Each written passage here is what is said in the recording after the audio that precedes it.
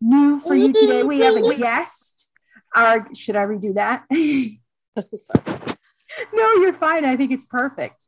This week on the podcast, we have infants. Yeah. Goo goo gaga.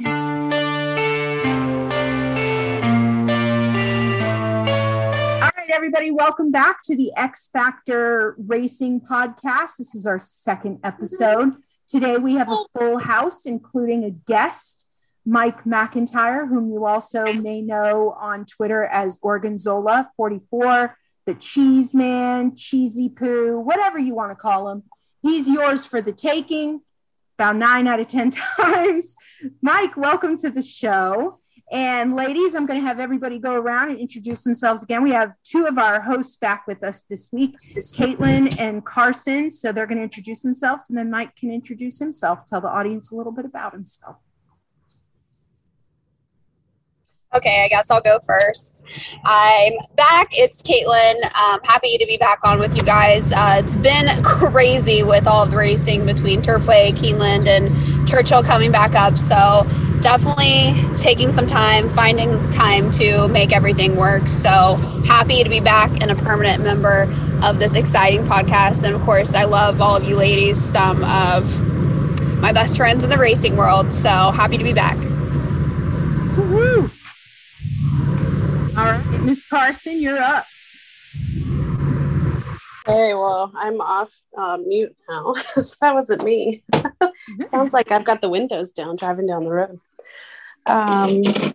Yeah, sorry I missed out last week. Life is busy.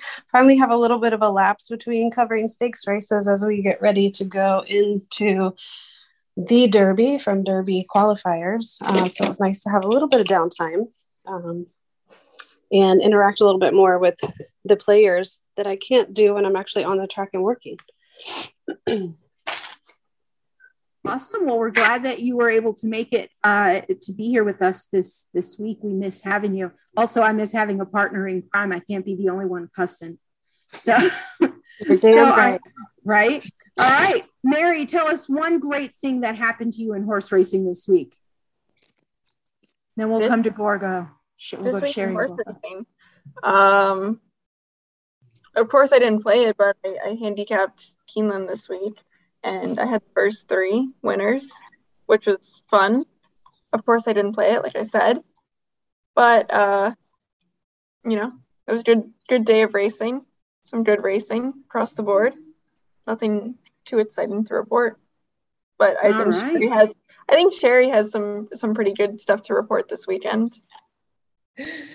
Hi there. Yeah, Sheri at Go Philly back again for another week.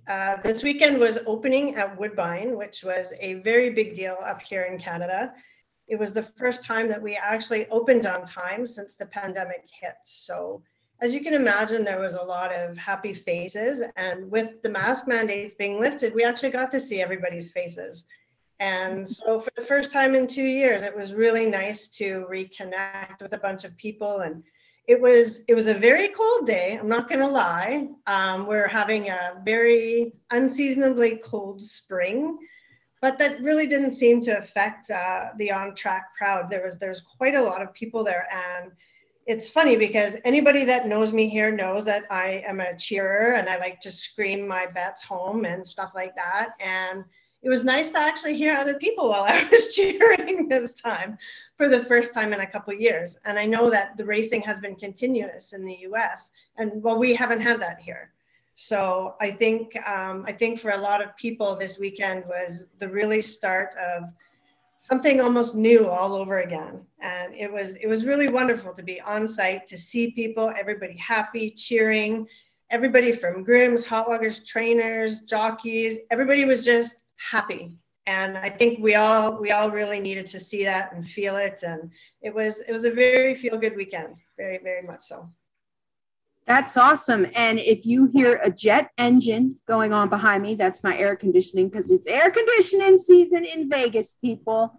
It's that time of way year. To rub it in. Thank you. I know. I'm sorry. I'm sorry about all that snow you East Coasters are getting, but Vegas. It's snowing outside right now. It's like a winter wonderland mid-April. So I'm not too happy. We're in the mid-80s. And before I forget, I totally forgot. as we talk about the East Coast racing and stuff, I have a family friend who owns several horses that run on the New York circuit, one of which won this weekend at Aqueduct on Saturday. Her name was Theodora Grace, and my family friend Bob Lemon, owner of Racing Stables. That's their that's their mare, and she won this was her first win, I think, since her maiden last year. So wow, it's exciting. It was exciting stuff, and she's a turf mare, so turf season is back on the East Coast in the Northeast, which is super exciting. That's awesome. Cool. Yeah, congrats. I don't know if you heard, but Aqueduct is my new best friend. Kaitlin and I are on the outs, but Aqueduct and I are in. Just a note. Outs too. It's okay. Yeah, right. We have had, even with just one episode being out, we've had an overwhelmingly positive response to the podcast already. And if there's anything you'd like us to discuss, just head to our Twitter account at XFactor Racing. I think it's X_Factor Racing. Someone correct me if I'm wrong. I probably am. And let us know what you would like to, hear us talk about, or, give us some suggestions. Speaking of which, tons of suggestions coming from Gorgo, the cheese man. Hey, Mike McEntire, tell us a little bit about yourself, and then we'll tell you why you're our first guest. Well, that's what I'm trying to figure out, is why I am the first guest. But thanks for the invite, maybe. Yeah, maybe. I'm just horse handicapper on Twitter, and I know most of you ladies, and it was nice of you to invite me to be on your podcast. And there's really nothing special about me, I don't think so. Open the floodgates. Here we go. Let's all tell our favorite Gorgo story. Oh my goodness. Since Gorgo's being very humble, my favorite Gorgo story is this. He is trying to teach me how to structure a bet or a ticket. And we're talking about math. And if you've known me or spoken to me for 5 minutes, you know that that's a struggle for me. And Gorgo says, no, it's not like that. You have to multiply. Like the louder he gets, the more the math is going to come back to me. It was great. And eventually we got to it, but there were tears. And all right, next favorite Gorgo story. That's a true story. Indeed. I actually got to meet Mike for the first time this past weekend at Kaitlin. So definitely a big addition to the story. And I'd say probably the most funny part was he obviously met my significant other as well. And I was talking very loud because most of you that have met me know I have a very loud and bombastic personality anyway. And Kyle was like, why are you screaming? And I told Mike, I said, I'm so sorry. This is probably not how you expect me to be. He's like, oh, no, it's exactly how I expected you to be. You were in person. You were exactly what I envisioned you would be like. The only thing that threw me back from when we met at Kaitlin was I didn't realize that you had twin boyfriends. And that was distracting. Not knowing that there was a Carl to the Kyle. That was a little overwhelming. I kept looking at the wrong guy. I don't know what to say. So wait a minute, back up. We got twins. You dating? We got a twofer, right? For Kaitlin. They look at they're identical twins. How old are they? What are y'all, like 25 to 30? Yeah, we're all 327, and they are dead ringers for each other. Yeah, so. Normally when twins get older, they start to look different. Nope, not these guys. They're spitting images of each other. I didn't even know that you guys were serious about that. Right? No, that's serious. Wow. Oh my God, that's awesome. Once I get my hands free, I'll drop a picture in the chat of just how exactly they look. I'm actually about to stop and pick them up here in like 10 minutes, and we are headed down to Tennessee for a week before I move all of my stuff to Louisville. So, woo! Awesome. Good for you. Well, we'll have to hear the story about Carl and Kyle on the producer's next new podcast, Horse Racing After Hours, because we're not allowed to talk about those things on this hour. So, all right, Mary, how do you know Mike? Mike and I met quite recently over Twitter. We chat here and there and talk about horses and people and horse racing. He actually participated in my user study for a class that I take. I did. And he was very helpful with that. Criticizing the website that my group is designing. It was constructive criticism at your request. It was very. I already have a slight cantankerous negative persona on Twitter, so let's make sure that you asked for my opinion as opposed to me volunteering why it was hard to navigate in certain spots. It was lovely. It was lovely. I did ask for the constructive feedback, and there was constructive feedback. So. Yep. There you go. All right, Carson or Sheri, how do you know Mike? I'm going to just interject here, and I'm going to say, you know what, I think just from what I'm hearing, Twitter obviously has been a very positive platform in a certain way, and I'm going to say positive in quotations, because this is kind of how we're all meeting and interacting. And I think that is a really cool factor, that we all live in different places and different time zones and everything like that, but we all manage to find each other. So I love hearing these stories on how everybody connects at some point. And, you know, if the face-to-face person is the same persona as the Twitter person, and, you know, I'm too old to be anything other than what I am. So what you see is what you get. And when I met Mike up at Woodbine, 2019, I believe he said, yep. I didn't know him whatsoever. And there was a group of us that were there.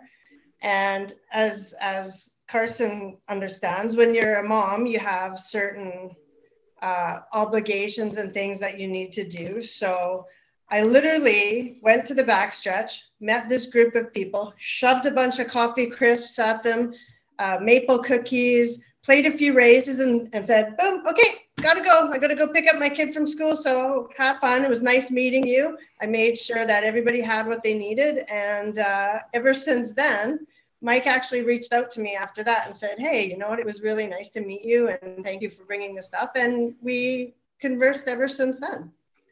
So, I mean, I only got to meet him for a short period of time, but you know what, it's amazing the impact that you can have with somebody in that short period of time. Sheri's my dealer now too. She sends me coffee crisp from Canada. I am the Canadian treat lady. That's what they call me. Yep. Yes, let's be specific on what you're dealing. Yeah, exactly. Chris, that's not a code word for anything else. It's not a euphemism. It is not. It's literal candy. It's Canadian coffee flavored candy bars. Exactly. Sounds delicious. They are delicious. There's no secret about it, but it Nice. was great because I you know, with myself, I got to sit for a couple hours with some very intelligent handicappers. And just from that short amount of time, I learned so much. We cooked them that day too. Yes. Yeah. And I managed to actually pick one shot that was really good. I bought the table around, and then I'm like, okay, I'm out. I have to go get my daughter now. But it doesn't matter. Like, it was just so cool to feel that sense of belonging. And I think that, you know, with all the negativity and stuff out there, I think it's just important to bring out those positive sides. And I am grateful to have met Mike that day. And I think that we're going to be friends for a very long time. Woohoo. All right, Carson, you're up. Hi. Sorry, I was driving back from work myself. Anyway, finally seated in my home, and I have the background on for our nice That's little snazzy. Woohoo. fancy. But I know Mike through the notorious EDR, who graciously extended an invite to me for your handicapping group. Everybody know, or I guess most people know, that I do take photographs, so I'm not used to being on the other end of the camera. And a little bit of handicapping goes into the photography work because we want to know who to focus on or maybe who to look for, or maybe how a certain race may be won if I want to stand on the inside rail or outside and get a longer finish shot. So some of that goes into the photography as well. And it's a handy little tool. And you can make some money off of it. Nice. Not me, of course, but other people. Oh, your photos are beautiful. So I would imagine or hope that you are getting paid for them. So, all right, now we get to tell Gorgo, Mike, I'm calling you all of the nicknames we have for you. We get to tell him why we brought him here. And it was really partially due to sentimentality. You're our connection, right? You're the one who brought us all together. I wouldn't know the producer, Mary, Sheri, Carson, Kaitlin, without you. Like you're the one who brought us all together. And so we wanted to start this journey by bringing the person who brought us all together onto the podcast first. So you can tell us how honored and privileged you feel. Go ahead, Mike, is yours. I am both honored and privileged. And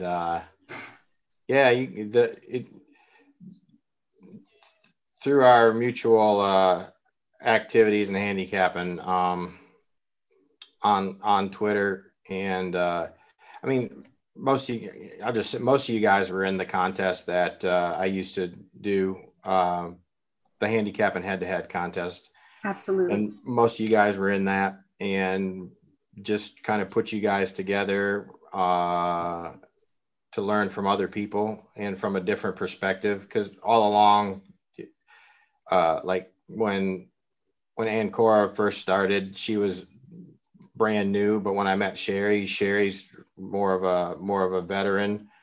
Carson's got a different perspective. Kaitlin, we all know what Kaitlin does. So I just thought it was a good idea for you guys to meet. And I didn't know you were going to launch a podcast. So that's kind of cool that you guys actually got along. So yeah, I am honored that, and to the general public, if you don't like this, it's my fault, I suppose. It's not your fault. Who would ever say that?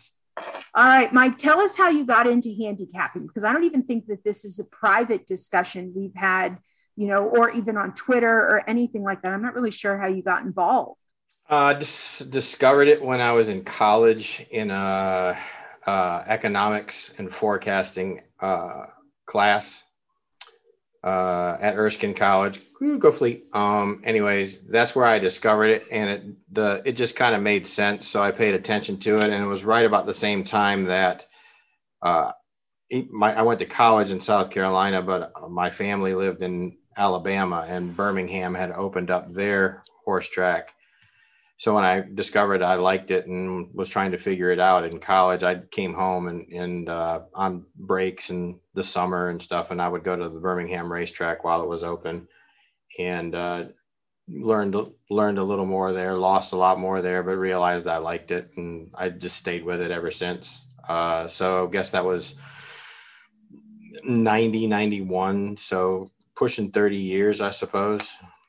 So wow. Yeah, that's how I discovered it.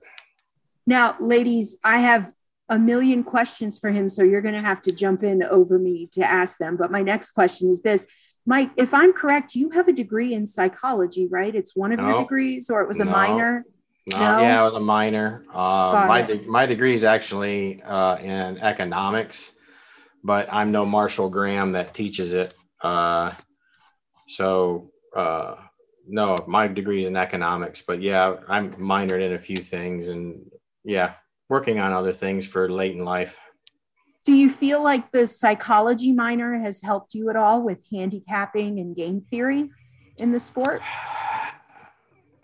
I kind of have a different, I don't know how different approach it is, but when you talk to, or at least I found when I talk to handicappers, is there's really two ways of going about trying to discern how to handicap a race. Some are really mathematical and scientific and do their own forecasting, their own models, their own computer models, their own thing. And then there are others that are more visceral and treat it more like an art.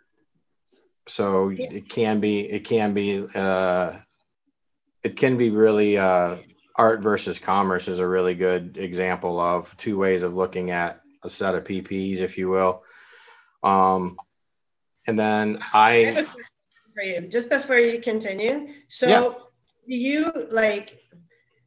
you think that personally, like, do you look at your own personality and what your strengths and weaknesses are handicapping? Like, do you look at yourself psychologically before you actually started really going hard into the handicapping?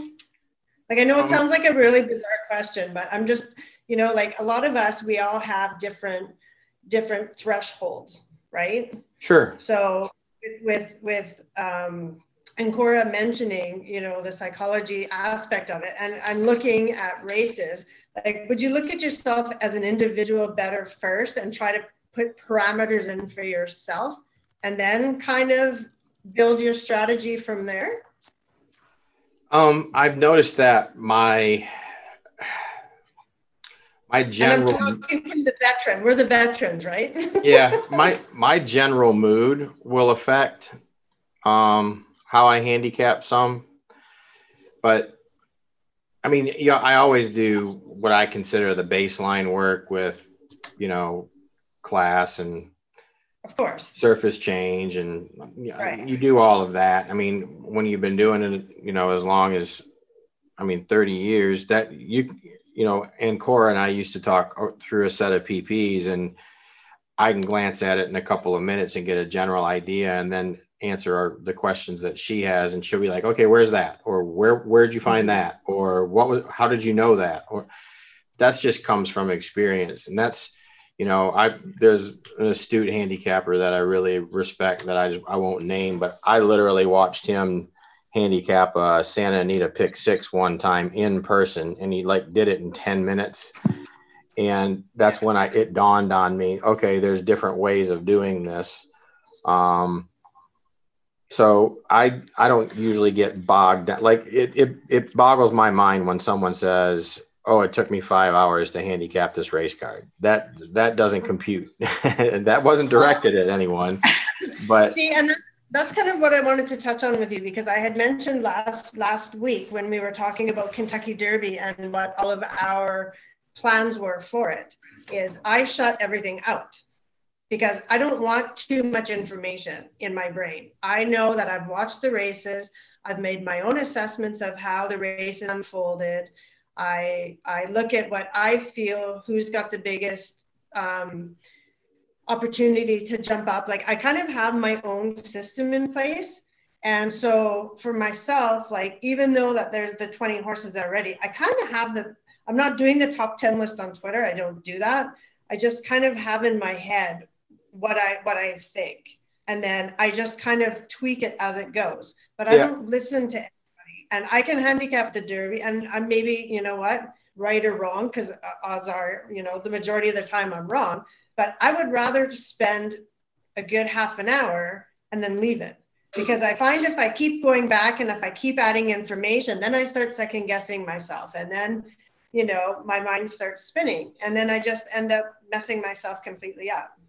Yeah, and I guess that's where I wanted to go with you, because I know that you are a very intelligent handicapper. And I just kind of wanted to pick your brain to see if sometimes maybe too much information is not a good thing. Oh, yeah, you can definitely have paralysis by analysis. But I mean, realistically, when you look at a race, that every horse is supposed to be entered into the race for a reason. They're not. I mean, most racehorses don't get entered into, be it a claiming race all the way up to a stakes race. I mean, even if it's as fly by night as the owner and trainer are taking a shot here, you can look at a set of PPs and you can see a reason why a horse may belong in that race or why it's running when on paper it doesn't look like it is. But that's, I'm a firm believer in that trainers and owners don't waste horse flesh. Now, sometimes the reason might be they want to write their trip off to Saratoga, so they're running a horse so they can write their trip off. But I mean, that happens. But it's very, very uncommon that, I mean, how many, like I used when, back in the Gallop days when I was, doing more tutorial with Ancora, I would always say to her, Thank you, by the way. What's that? Thank you, by the way. Well, I would always tell you, okay, the races are over and you didn't like your picks. Now go back and look at what you picked, why you picked it, and then go back and look at the winners and see, and because you'll find I learned a lot more from the autopsy after the fact on races I didn't get correct. I mean, then the ones, yay, I got it correct. What did I learn? I didn't learn anything because the things I look at happen to be right in that race. So I always emphasize to new people to go back and do an autopsy. I don't throw my PPs away. Go back and look at it 2-3 days later and figure out why a horse won. I think that's an excellent point. Yeah. Yeah. One of the things on Twitter, you'll see people that you respect. They'll say, I could have never had that horse, or congratulations to you if you had that horse, or, there's a reason the horse won. So, and I always do that. I always think, okay, what did I miss?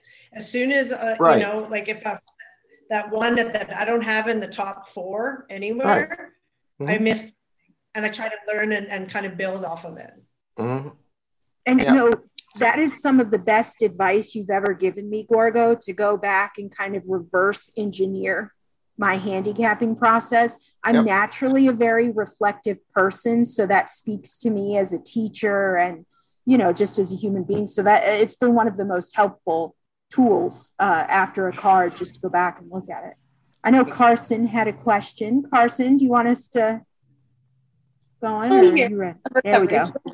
I guess I have a 2-part question, if you will. And I find that a lot of racing is very much a what have you done for me lately industry. And of course, even more so now than in past decades, because these horses are only running for 2 years and they get a few stakes wins and then they're off to the breeding shed. So it's not, it's very much about what have they done this season or what have they done on this track.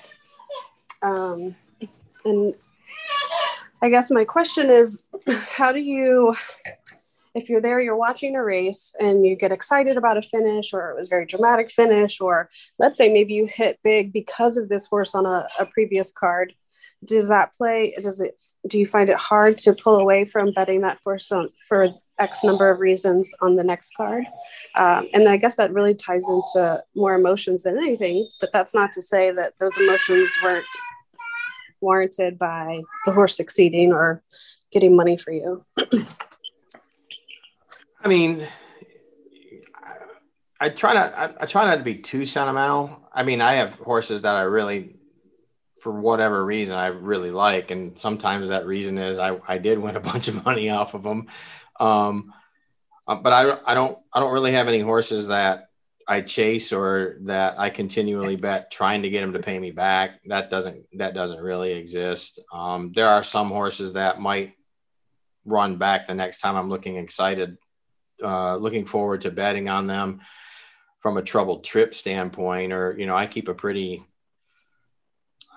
I wouldn't say well documented, but I keep a pretty good library of trips and things that I've seen. And, I mainly try to play the Kentucky circuit. So I get to know those horses a little bit better. And I pay attention to Saratoga and Belmont a little bit when they get running their better horses. But I almost never play California unless there's a mandatory payout. And so I don't do a lot of chasing horses that way. But yeah. You forgot Woodbine. I'm just going to mention that. I play Woodbine a little bit. I do play Woodbine a little bit. Probably more than I should, because I'm not very awesome at Woodbine, but I do play it on occasion. Sure. I'm just teasing you. No, it's true though. Wait for turf season. Yeah, exactly. That actually is true, is that I will play Woodbine a little more often when they're running on the grass. I've never really gotten a great handle on their main track, but anyways, I don't chase horses. What's that? Curious now, okay, to tie in with Carson's question about on emotion with the horses, with Turfway now having Tapeta, And they seem to have some horses coming from there to Woodbine. So now would you take a look at the Wesley Ward, Brad Cox, all those people that are running at Turfway and think that they have an edge over the Woodbine horses? And same surface. They have exactly the same surface. Arlington Park had a different surface than what Gulfstream and Turfway and we have. So would you bet on emotion with those horses coming in now that you follow the Kentucky circuit, like, you know, since you previously mentioned? Maybe more so in the past, but honestly, since the last two seasons where Turfway changed their synthetic, I haven't really been that great at Turfway the last two seasons, the one that just ended and before that. I mean, 2 seasons ago when they first changed it, the track, they could never keep it from freezing and it clumped up and there was a lot of kickback and it was just a different track than it had been the years before. But years before, I was pretty good with Turfway, and then I realized I wasn't that good when they changed the track, and then paid more attention to it this year, and I still wasn't that great with it. So, you know, I don't beat my head against the wall. If, you know, I'll try to figure it out, but I don't invest a lot of my own capital into a place that I'm a loser. So I pay a little more attention to Kentucky. And like I said, I didn't dabble very much. And really, I haven't played that much this winter since the Breeders' Cup, because normally I would pay a lot of attention to Turfway, but I wasn't good the year before. And I messed with it a little bit this year and was slightly better, but not that much. So I didn't play a lot from the Breeders' Cup until I guess when Fairgrounds opened up and the Kentucky Derby trail got going. So I took off for most of November, December. I played Gulfstream a little bit around the Pegasus the week before and the week of. Played some Fairgrounds, and yeah, pretty much almost ignored Turfway. But now that Keeneland's back open, I'll be paying a lot of attention to Keeneland and then Churchill and then Ellis and Kentucky Downs. I pay a lot of attention to that. And then when Saratoga and Del Mar run their meets in the summer, I'm almost exclusively Saratoga with whatever's running in Kentucky, just because a lot of the shippers will be coming from Kentucky as opposed from the West Coast. You just don't see a lot of cross-coast shipping. And when they do, it's pretty obvious. I just don't play California very much. Yeah, it's just, I mean, some people can chase every track and are good at every track, or at least adequate at every track. And I just don't do it. I don't have that much free time, and B, I don't want to watch horse racing, 6 hours a night. So when my buddies are talking about, Sam Houston or Charlestown, you guys can have it. I just don't do much late night handicapping like I used to when Turfway was running at night. And I'm sorry to Kaitlin about that. It's not Caitlin's fault, but it was just a change of the track, and I'm just not going to do that. So yeah, I mean, I bet what you know, and kind of refine it from there.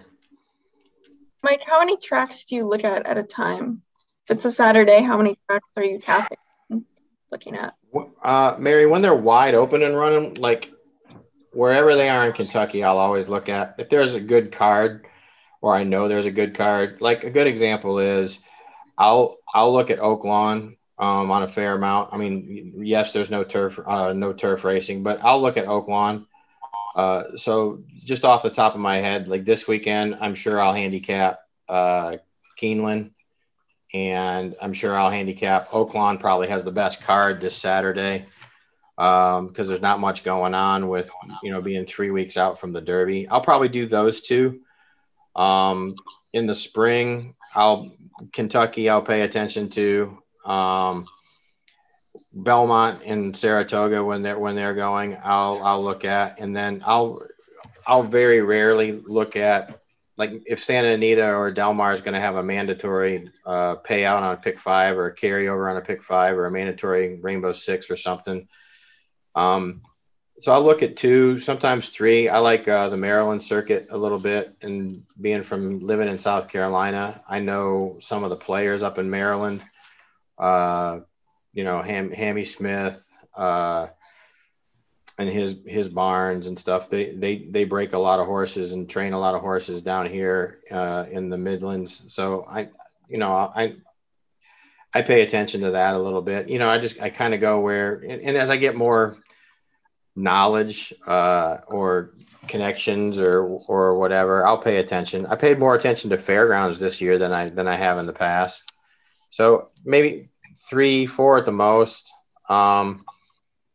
Sometimes I'll throw in Woodbine if the schedule works right. I used to throw in Arlington when the schedule worked right, or if there was if I just thought a card was total trash and I didn't want to play it, I'd scrap the whole thing and pick a different track if I knew I was going to be investing the day to handicapping. So, I mean, usually 2, sometimes as many as 4.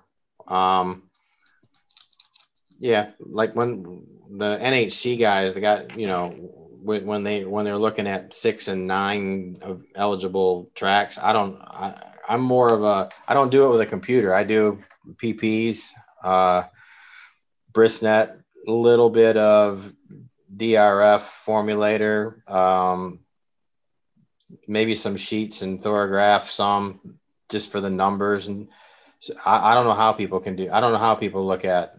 I mean, you'll see some of these guys on Twitter that have an opinion at 6, 7 race courses throughout the course of a Saturday. And I don't know how you do it. So, but I don't track how they do. So maybe they don't do it. I don't know.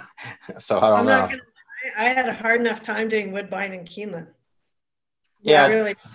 And you know what I mean? Like I did Keeneland the day before and I was awful at it. I had a couple that I did not so bad. But when I was at Woodbine, I find that I just wanted to be absorbed in it and I wanted to enjoy it. And I kind of paid attention to Keeneland just because I handicapped it. But again, I don't think that I was mentally fully there because I was already too excited about Woodbine. And I think that's kind of like a mistake sometimes that I tend to make. And, it's like pick one and stick with one. When you start throwing all over the place, that's kind of where I can't follow. And but that's never. That's okay for you this last weekend because there was Woodbine open back up. So it was like Christmas morning for you. So you should have wanted to do that because that's what you love.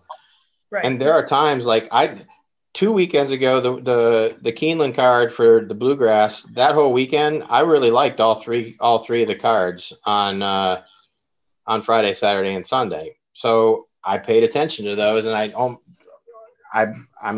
downloaded Aqueduct to mess with, and I was going to, but I liked the cards at Keeneland so much I barely even looked at Aqueduct that weekend. So, and then there are times when this past weekend I didn't care for the Keeneland card on Saturday hardly at all. I thought it was really chalky, and it ended, except for the 2 bombs, it was pretty chalky. So I looked at Oaklawn, but then that was Jackie's Warriors race, so you knew that was going to be chalky. So I don't play just because I feel like I have to have the action. There are times when there's 15 races or 3 or 4 pick 5s I might want to play on a Saturday.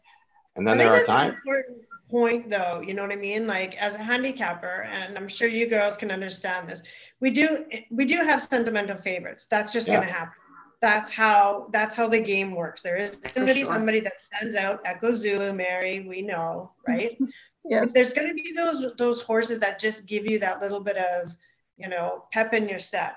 But when you're handicapping, I think probably the most successful thing to do, and I'm not saying I do it, it's probably what I should be doing, is look for the race where I really feel that there's a value and build your ticket around that race where you have the strongest opinion, as opposed to just trying to hit the whole card. Because the odds of you hitting the whole card are slim to none.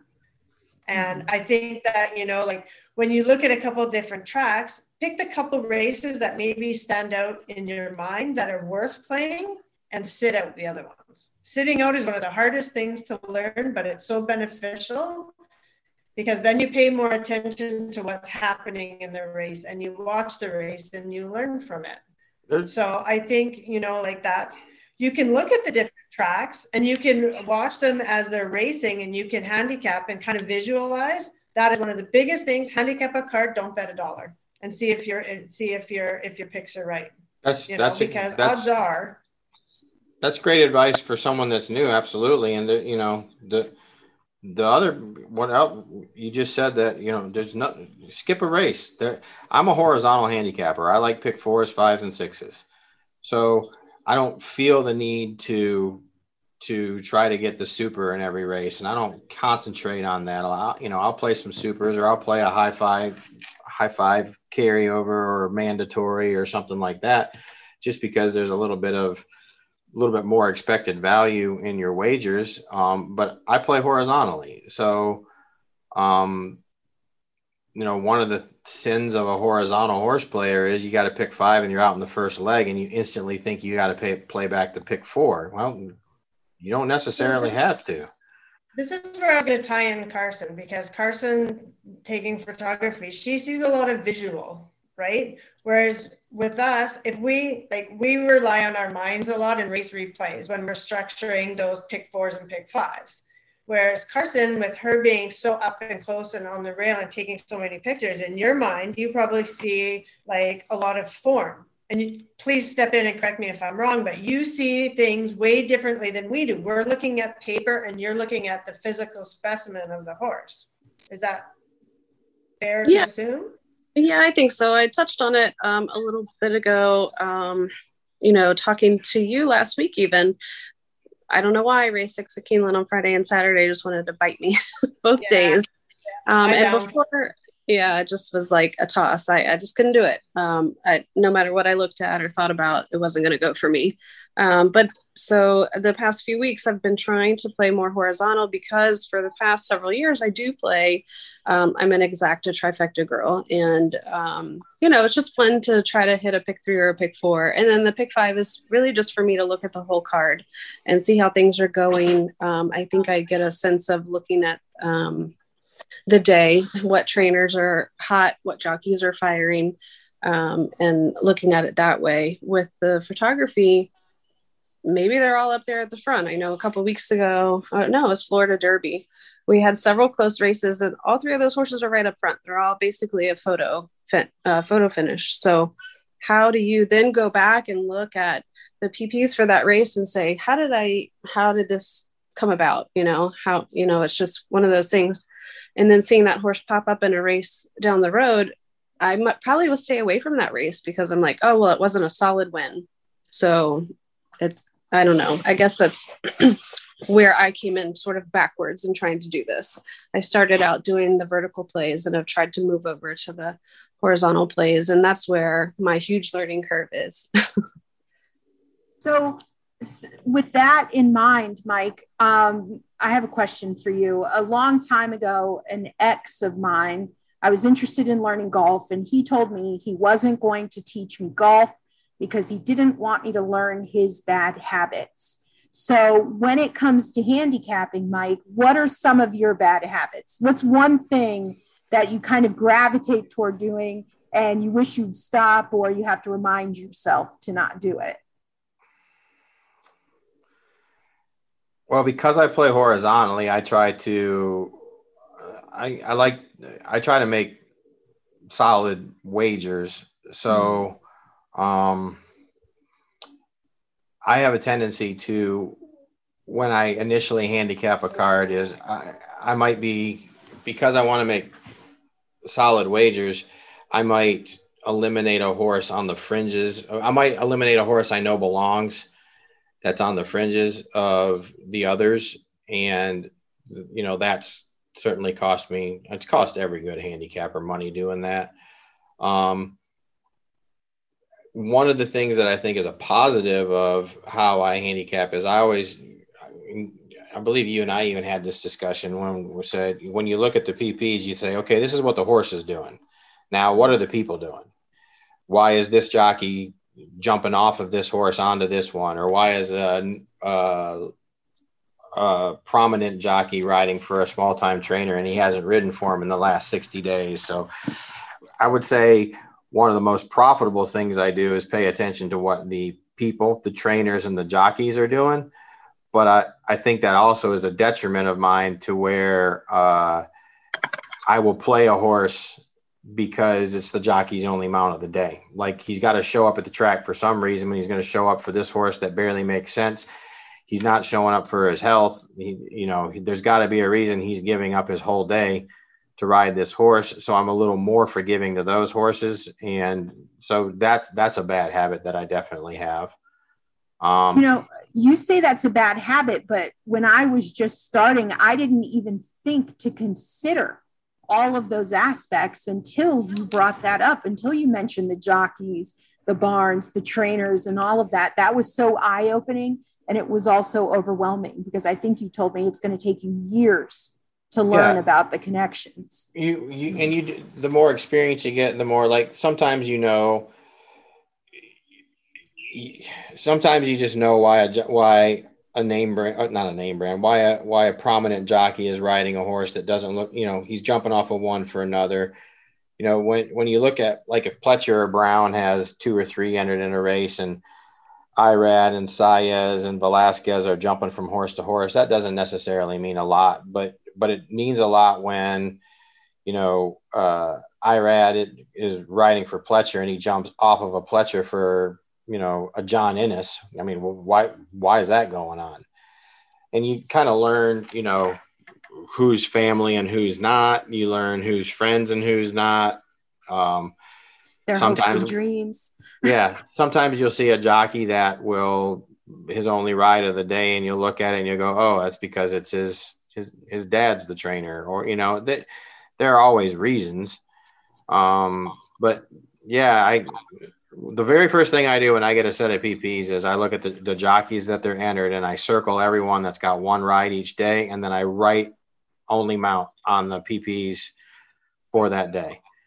So when I go back and I handicap that card and I see, Adam Biscuits has only got one mount today. Okay, well, it's a Joe Sharp and he rides for Joe Sharp a lot, but he's not riding 2 of Sharps earlier in the card. What's going on here? It draws my attention to it. So I feel like I don't get caught by surprise too often on that type of thing, but I do feel like a weakness is I might play too much into it. Sometimes a jockey just doesn't want to ride the whole day. I was just going to say, every time that I use that logic, it backfires and bites me every time. Yeah. And that's the thing. Like, sometimes we overthink that, right? We overthink those changes and it turns around and I mean, that can be said with anything, I think. Well, and that's one of the things that I've always found so, awesome about talking to Mike is that he will talk about the trainers and the jockeys. And at one point I'm thinking to myself, okay, but what's their credit score? Because you've got so much information. Surely you must know, like, their social security numbers and all that kind of stuff. Like, your depth of knowledge, your depth and breadth of knowledge is truly amazing. Mike. I think, though, that what's advantageous is the years that we have under our belts, and Mike more so than me, but I mean, and watching the same circuit. When you watch the same circuit, you get to know very quickly, actually, who rides for who. And, when you're watching the same horses compete against each other all the time, like I spend a lot of my time on the New York circuit. You learn quickly. You'd be really surprised how, and I can't remember what I did yesterday, but I can remember, like, who raced on the weekend. So I think, with Mike, with him sticking to that Kentucky circuit, like he said, and very rarely plays other ones, it's enabled him to really focus on those finer details. And it just ends up becoming second nature. You remember them when you look at the PPs, right? Yeah. And like when Ancora was brand new, when she started, and when we started talking about, okay, the horses are doing this up and down in class and claiming and allowance and changing surfaces. When we started talking about the people, one of the first terms I taught her was, Pletcher has a jockey that he always rides at this track. So Ancora, do you remember what that's called? It's called First Call, Mike. It's their first call. It's the person that normally rides their horses. So when you know that, a trainer has someone as their first call, and you see their first call is on another horse, you have to investigate why. I mean, all good handicappers know this. But that's when you're new and you're learning this, there's a lot more hidden in between the lines than the actual lines of the PPs. So, and you end up knowing what trainers are buddies with each other. And sometimes a trainer will enter a horse in a race because his buddy's got a horse that needs to have the race go off, so they'll put one of their own horses, and then sometimes it scratches, sometimes it runs. But trainers do each other's favors like that all the time. So that's just kind of what it's the same stuff that all the grizzled handicappers look at. And do you look at that too, Mary? Just curious. Do you look at trainer and jockey and stuff too? Yeah, I look at it. I don't always take it too seriously, I guess. Something that my grandmother always loved was John Velasquez and Todd combos. So whenever she saw those, that was her picks. I was just about to say, though, for the Dubai World Cup, Country Grammar won this race and kind of blew the doors off of Life is Good. But I don't think that was his main rider. I think isn't Flavian Pratt Country Grammar's main rider? He went to Charlie. Well, I don't know specifically. I know what you're talking about, and I don't know the specifics, but I also know that, like, over in Dubai, Ward will do it at Ascot too. When he takes some horses over there, a lot of their first call riders won't go for the trip. A lot of times 1 or 2 American jockeys will go to Dubai, or 1 or 2 will go to Ascot, and it just ends up that the American jockeys will end up riding whoever's running American horses. So yeah, it can make a difference. I didn't handicap the Dubai World Cup. I want to say it was Rosario. Didn't Rosario go over? I might be wrong with that. He might have, but it was not him that was on that horse. I can't even think of the name of the jockey who was on that horse. All I know is Flavian Pratt was on Hot Rod Charlie. And yes. I think I double checked that the last 2 outs before Country Grammar were with Pratt. Who was riding? It was Frankie Dettori. Who was riding Hot Rod Charlie? Flavian Pratt. Yeah. Okay. Well, Hot Rod Charlie is a California-based horse predominantly, and I mean he's certainly run in Kentucky, but the Pratt was out in California, so it's likely he had a relationship with the horse. And the other thing too is that you learn is that jockeys aren't necessarily the best handicappers. So they guess wrong all the time too. So you can make a nice score with a jockey choice, but you can make a nice loss by following the jockey that chose wrong. For sure. So that's something that we're always concerned about here when a lot of the jockeys come up, because we have the longest turf stretch in North America, our outside turf course.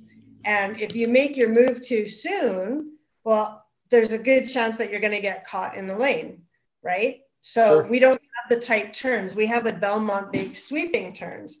So everybody here, the locals, we always try to wait and see but I mean, a lot of them like Velasquez and Castellano and Pratt, they've all been up here now. So they know, but we always kind of watch to see, okay, who's locally going to keep the jockeys on. That's right.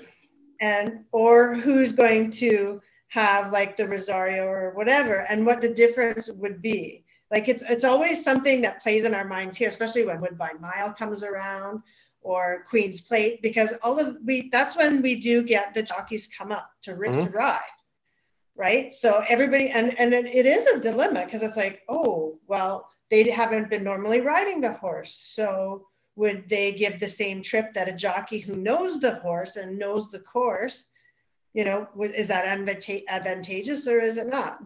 Yeah, that's one way of looking at it too. And then the complete opposite of that is, Emma Jane doing great up at Woodbine and has a nice book of business in Woodbine, and she's successful. So when Emma Jane doesn't ride a Woodbine Saturday and you see her at Churchill on a Saturday and she's on 2 horses, that makes you why'd Emma Jane fly from Toronto for this? She could Roger Atfield. Yeah, for Atfield. I mean, he had a nice weekend this last weekend. So Emma Jane wasn't around, but there was a horse, I can't remember who it was, but there was a horse that Emma Jane was the only one that had ridden that horse. And she didn't make the trip to Keeneland this last weekend. So it goes both ways, and you're never going to get it 100%, but at least it draws attention to things that are not, oh, the buyers are decreasing or the buyers are increasing, or look at this surface change. And that, you know, the way you make in my opinion, the way you make a nice score is when you see things other people don't see. Mm-hmm. So anybody can do the numbers once they're capable, but it's going to land you on the same similar horses if you're a speed figure guy or if you're a pace projector guy. But you make your best scores when you see things that other people don't see, and you have the intestinal fortitude to put your money behind that opinion, because most of your bigger scores on a race are going to be when a horse drastically improves, jumps up 5-10 speed figure points, or if you see something else or have a reason to improve, a positive jockey change could be one. You know, so from the horse standpoint, you want to find horses that are improving. From the people standpoint, finding a reason why someone is doing something that looks like it might be out of character for what they normally would do. Right, and that's where playing one circuit really is advantageous. Absolutely. That's right. Because you can actually pick that stuff out. That's right. Right. Or if there's a horse that you really love and you follow throughout the whole career, race career, wherever they race. Because like, I mean, up here, we don't have the same tracks that you guys do. You know what I mean? Where they run at Saratoga and Belmont and Churchill. And like, we just have Woodbine and we do have out west, but very rarely they ship back and forth. So for here, you know, like we can actually pay attention to things that maybe nobody else would pick up here. Mm-hmm. And that's where, you know what, you really try to, and that's where you try to form your opinion, because in the end, it's a game of trying to beat everybody else too. That's absolutely right. Mm-hmm. Because that's where you get your value, right? Mm-hmm. I wholeheartedly agree. Carson, did you have a question? Oh, no, I was just agreeing with Sheri on the longevity of well, I guess the stay of the horses at Woodbine. I mean, the most recent example being Pink Lloyd, of course. We don't get horses like that anymore because, you know, they ship all around and I think that is good because the trainers or owners are looking for a good spot for their horses. They want to enter in the correct class or race, or not overface them, or, you know, not challenge them, or get them, you know, a race off of a longer layoff. But the other sad part about it is you can't follow that one horse for his whole career because they're going to ship around. And then if they do well, then, you know, then they go make babies. So well, sometimes it's disappointing and you can't really get too attached. And you'll see that sometimes too, when a horse will ship in from somewhere else. Like a great example, the most recent one that comes to mind is the first weekend of Keeneland, Friday, Old Homestead was on the Friday card in the stakes race. One of the stakes race. I think it was a Lafayette. And Tommy Pompel was named as the rider, and it was his only horse that day. And Pompel was there, and morning line of 20, won at 11-1, fit on figures, but that was Pompel's only horse that day. The very next day, Pompel was named on 2 other horses. Well, wasn't named on any horses, but he had 2 other horses on Saturday that he could have ridden, that he had ridden the last couple of times out. But Pompel came to Keeneland for that Friday and wasn't there named on a horse on that Saturday. So why aren't you staying the whole weekend? If you're going to make the trip, why would you not ride 2 other horses the next day that you have a chance? And it turns out Old Homestead won for fun, and the other 2 horses that he could have ridden on Saturday didn't win. So that's what I'm talking about when you look at what the people are doing. Now, sure, in hindsight, someone could say that's a fluke, or maybe he had days and I didn't know that he got days. Or there's several times where I'll be like, where's such and such? Why isn't he riding this horse? And then I'll go research it, and he's got 5 days, or he's got 10 days. Okay, well, you're not going to ride a horse when you're suspended, so that it doesn't matter who's riding the horse that day because your angle's no good. So I try to pay attention to the horses and their why they belong in a race and why the people are doing what they're doing. Mike, one of the things so every once in a while I'll get these directives from Mike via text. And one of my favorite directives, I think, came to me about a year ago when I was handicapping PPs, and it was basically stay away from the chalk. You're not allowed to choose any horses this week where their odds are, below this or, whatever. And so I've been doing that for, I think, almost a year now. And it wasn't until I think the last 3 or 4 weeks where it clicked with me, Mike, why I needed to do that and what I hadn't been doing previously. I have been forcing my opinions on the PPs instead of letting the field dictate, who I rank and who I pick, et cetera. And so one of the things I've been doing as a result of this directive of yours within the last month is finally learning when it's okay to go with chalk and when it's more advantageous to choose the long shot. And the success that I have experienced since this, epiphany has taken place, it's just been amazing. So thank you for those directives. I may not get them quickly, but I eventually learned the lesson. Well, what you said is when we had that discussion, I mean, that's not necessarily something you want to do if you're just playing a Saturday card of real money. But At the time you were in the contest and you were playing far too short of horses and you just weren't scoring enough points when you were right. So I was trying to pop the clutch and get you to look at longer price horses that would reward you with more points in the contest when you were right. So instead of playing a 4 to 5, play a 6-1, 7-1 in a contest. And then you started dabbling, I think, a little bit in the horse tourneys contest a little bit. And so there's a difference between a really good contest horse and and a solid winner if you're only playing win money.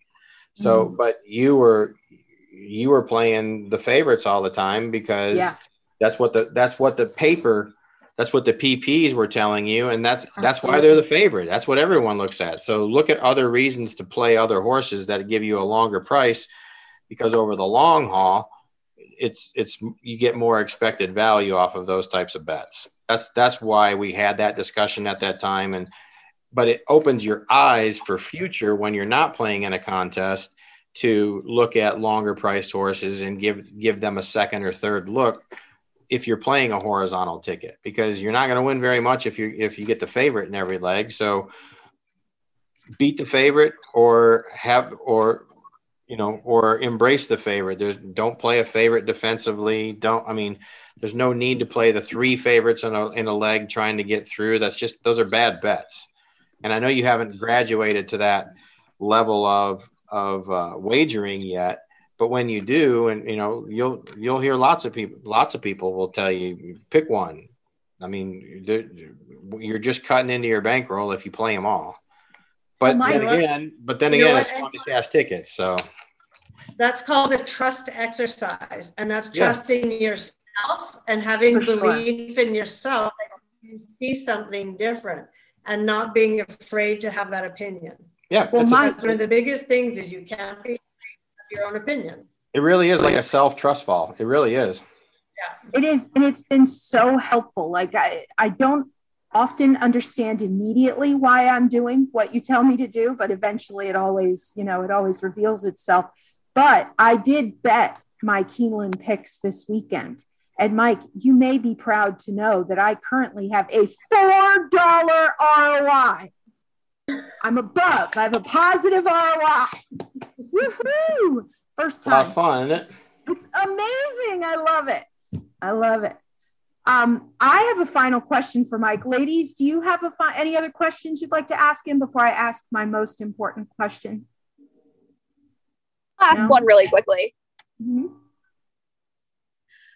Okay, so Mike, since we've kind of talked about like how we look at the forms and kind of, you know, what you really look for versus what other people may look for, is there one particular like large or common handicapping angle that is popular amongst a lot of horse players? That's something that you just kind of not necessarily discount, but is not an angle that you really pay a lot of mind to when looking at the form or handicapping a race? It specifically, okay, most people have the inclination that to avoid a horse that is long off the shelf. And while I'm not always thrilled to play a horse that's been gone 90, 100, or 180 days, there are certainly trainers, and they don't have to be a big name trainer. There are trainers that are very good at getting a horse to run off the shelf. So a lot of times you'll hear people say, oh, it's going to need this race before it can win. I don't subscribe to that much at all. Certainly there are trainers that will give them a race or run them into shape or race them into shape, but you just have to know that from experience. But, you know, yes, I wouldn't be thrilled at seeing a trainer that is 1 for 76, 90 days plus off. I would certainly probably fade that horse. But when you've got, you know, a good work pattern and a trainer that's definitely demonstrated that they can get a horse ready. Like a good example, in my opinion, is Graham Motion with his horses down in Palm Meadows and bringing them up north. You'll see a lot of Graham Motion horses on the turf, especially that have been on the shelf for a little bit. And Graham Motion's pretty good at getting them to run off the shelf because he uses so many different training techniques with their workouts. I mean, when you see a workout line, you don't know if they're running uphill. You don't know if they're running in reverse. You don't know if they're in company. And Graham is pretty savvy. I give Graham Motion horses a good look when they're coming off the shelf like that. So that fading a horse the first time back is one that I don't really ascribe to too much. I don't do that too much. But the opposite of that is I'm a sucker for a first time gelding. But not necessarily a first time gelding that not all first time geldings are created equal. If a horse has shown talent and they're gelding it, I will almost always upgrade that horse. If a horse is... That's one of my favorite angles too. Yeah. If a horse hasn't shown much talent and now it's first time blinkers, first time Lasix, first time gelding, jockey change, surface change, let's just see how much shit we're throwing against the wall, and maybe one of these things will stick and we're going to end up having improvement. Those types of first time geldings I'll fade. Don't forget the IV iron dextran too. Yeah. I'd also like to point out that Mike broke the seal. He broke the seal, the Carson seal. I was not aware that was a game. Carson, did you win? Did Carson win the money? Did she say that I would? You're now explicit. No, it just means Carson and I can cuss now. So Mike, final question before we wrap up. And before we do wrap up and I ask that final question, please tune in next week. Follow us on Twitter and Instagram, the XFactor Racing podcast. We would love to hear your thoughts, what we can do to improve, what you're loving, etc. All right, Mike, final question. Marry, fuck, kill. Bob Baffert, Brad Cox, Todd Pletcher. Mary Pletcher. Got it. God, I really don't want to fuck Brad Cox, but I'd love to see Baffert have the other fate. We can talk about this privately, when we've stopped recording. So think it out. Have some good answers ready. I just wanted to see your thoughts. Thank you, sir. I just want all the horses to come home safely with safe trips. That's what I want. I agree. Good answer. Good answer. Excellent answer. Excellent. We're on the answer. Family Feud now. Just good answer all around. Right.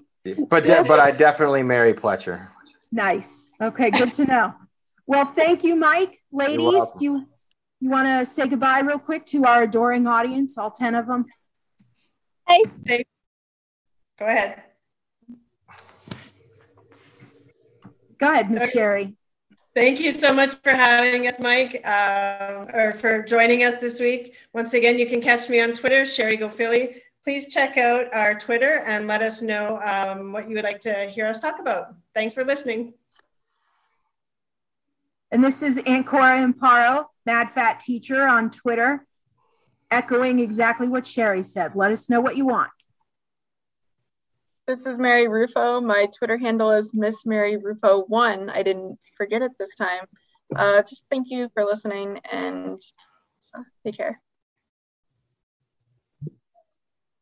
All right, Carson, sign off. Carson, by the way. Rogue Wolf 007 on Twitter. It's a long story for another time, but I'll be headed to Stone Street and Lane's End in May. If there are any mares and babies or stallions you'd like to see pictures of, send me a message for a request. And Miss Kaitlin, sign off, sweetheart.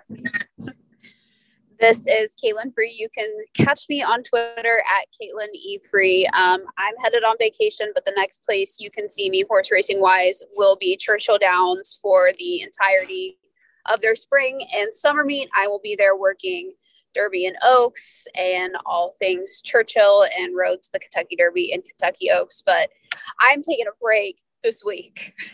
Good for you. And if you see us out at the track, come say hello. Don't be creepy, but come say hello.